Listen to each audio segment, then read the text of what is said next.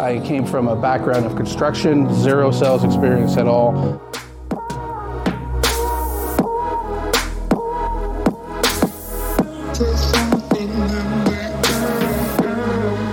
The other great thing about Family First Life is the sharing of knowledge.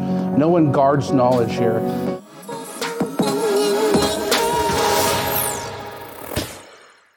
All right, everyone, welcome to this week's episode of The Climb. Dan Grunberg here. I have the honor of having Henry Payne with us. He's another Hall of Fame producer.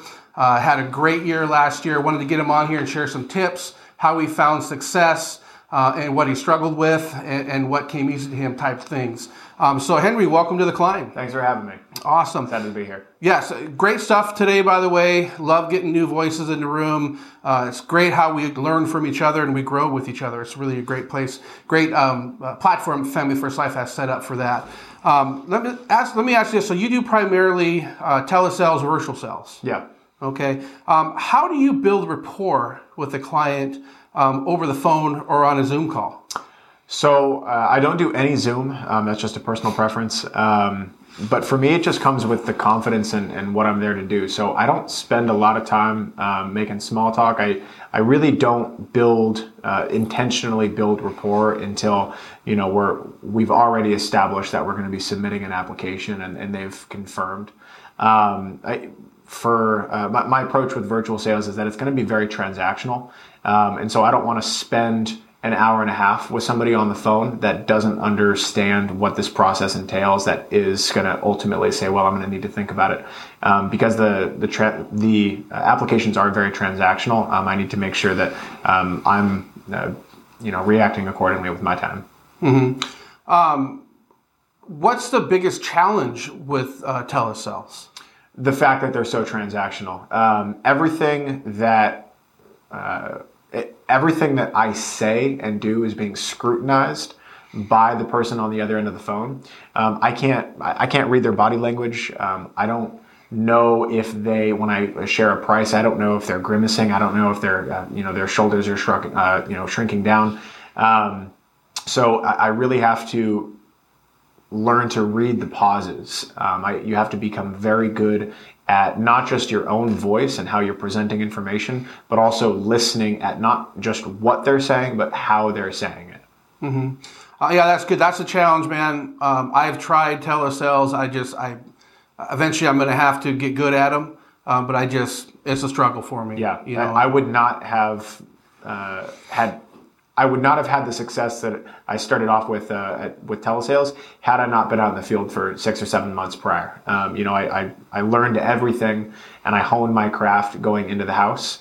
If I had jumped straight into telesales, I'm almost guaranteeing that I would have flopped. Gotcha. How do you perfect your craft? How do you get good at what you do here at Family First Life? Repetitions. That's the name of the game. So, and I was just talking with somebody about this. If you take the number 1 and you square it by 365, it's still going to be 1. But if you take 1.01 squared by 365, or, to the power of 365, it's 37.78 or whatever the number is. So just becoming just a little bit better. The moral of that is becoming just a little bit better every single day over the course of a year. You're going to be, a tenfold ahead of anybody else. So just getting enough at bats, getting the reps in, getting the leads, booking the appointments, everything that, everybody else says, there's really no secret sauce. It just comes down to trusting the process and then putting in the work. No, I like that. I coach a youth softball team, and I always, equate a lot of what we do here and learn here to success for athletes. And, I talk about reps. I tell the girls, we're going to get 1% better every day. Okay, so that's going to equal 100 days of getting 100% better. So in 100 days, we're going to be 100% better. And we focus on the basics. We're going to be better at the basics than everyone. And it's the same thing in business, especially in this industry. What are some key factors that can have contributed to you propelling to the top here? I think it's a combination of being coachable. When I first started, I had a mentor. I had somebody that was coaching me and telling me everything that I needed to do. So I knew nothing about life insurance sales. I knew nothing about this industry. This is brand new for me. So it would be crazy of me to come in here and to try to rewrite the system. I had somebody who was producing at a very high level, and it would be crazy for me to think, well, I could probably do it better than that. Let me figure out my own way of doing it.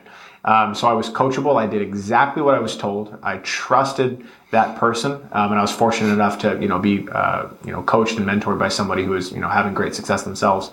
And then I put in the work. It doesn't matter how much training and education and information I receive. If I don't go out and act on it, then I'm not going to protect any families, and I'm not going to put any policies in place. And I didn't start to add my own flair until I really understood the ins and outs of the entire sales process. I think a big pitfall that people can fall into is trying to change things up too early on.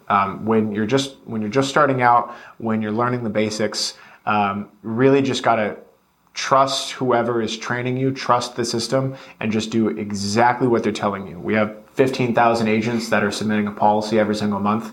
The information and the training systems that we have works. That's why 15,000 agents are writing a policy. We just need to trust that system and implement it ourselves. Yeah, it's funny when people come into the industry and they try to reinvent the wheel. I mean, we have failed enough for everyone. And what you're speaking of, I call it being a parrot. If you can be a parrot in the beginning, then you can add your own flavor later. You're going to find success. Yep. So it's great that you brought that up. Everyone has what I found most top producers have a morning routine. They're getting up at a certain time, even if they don't have to. What is your morning routine? So getting up at 4:30. I was getting up at 4:30 for a while, and then my fiance said, "You got to stop getting up at 4:30. That alarm's driving me crazy." So I pushed it back to 5, which that half an hour shouldn't make that big of a difference, but I'm twisted in the head, and so psychologically I said, "Well, 5. It might as well be 5:30." 5:30 turned into 6. So I got a Fitbit, and it vibrates as my alarm now. So I'm back at 4:30 in the morning because for whatever reason, that's a non-negotiable for me. So get up at 4:30. Do a little bit of just thinking about what I'm going to accomplish that day, go to the gym, and just get to work. I think something that I learned from one of my mentors was having a morning routine.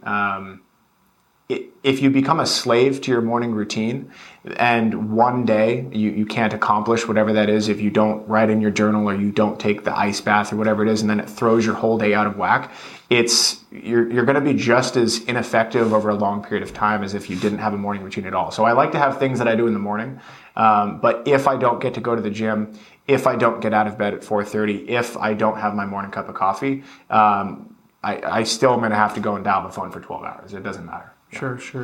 And your routines are key. They help eliminate white space in your calendar, and it gets you started. And the most important part of the day is getting started. Yep. And a lot of people, their whole day is shot because they don't get started. Yep. Exactly. So I like that. Give me, what is your favorite experience with a client so far? Do you have one that sticks out? I've got quite a few. I think probably my favorite experience. Gosh, that's a toughie. There was probably super simple. There was a gal that I was sitting with in Central Oregon, and probably application was submitted in under 20 minutes. It was just really straightforward. She knew she wanted it. She could easily afford everything, so we got it submitted, and then we sat there and talked for like an hour and a half. My next appointment had already canceled, and we just had just a wonderful conversation just about life and philosophy and arts and just everything you could possibly think of. And for whatever reason, me and this person just really hit it off, and so we still stay in contact every now and then. Just talk about, hey, how are you doing? How's everything going? But just being able to offer her protection. And then, I made a friend out of it too. Good. Yeah, it was quite nice. That right there, Henry, is my favorite part of this job, is building those relationships, letting these people know that we're their person. We're going to take care of them in life, and then we're going to take care of their family once they pass. Yeah. And getting to know your client is something special. And I think a lot of us top producers do a really good job of that. It has to be transactional. I get it. But, there's a lot of emotions involved too. And you got to be able to reach those emotional triggers to help a client. Yeah. So, people, they're not going to remember what you say in the house, but they're going to remember how you made them feel. So afterwards, if it doesn't matter if you said all the right things, if you leave the house and they feel like you're just out for a commission, they smell the commission breath, they're going to remember that feeling. But if they don't need to remember anything that you said, if you walk out of that house and they feel like you did right by them, they feel like you have their best interest, they're going to remember that. Gotcha. Henry, why do you do this? What is your motivation? Probably, I mean, the first thing that comes to mind is family, just being able to, provide for myself, provide for, I'm getting married in a couple months. The goal is 7 kids, so that's not going to be cheap. So just first and foremost, being able to provide. There's a million different ways that someone can provide though. And so why specifically, family first?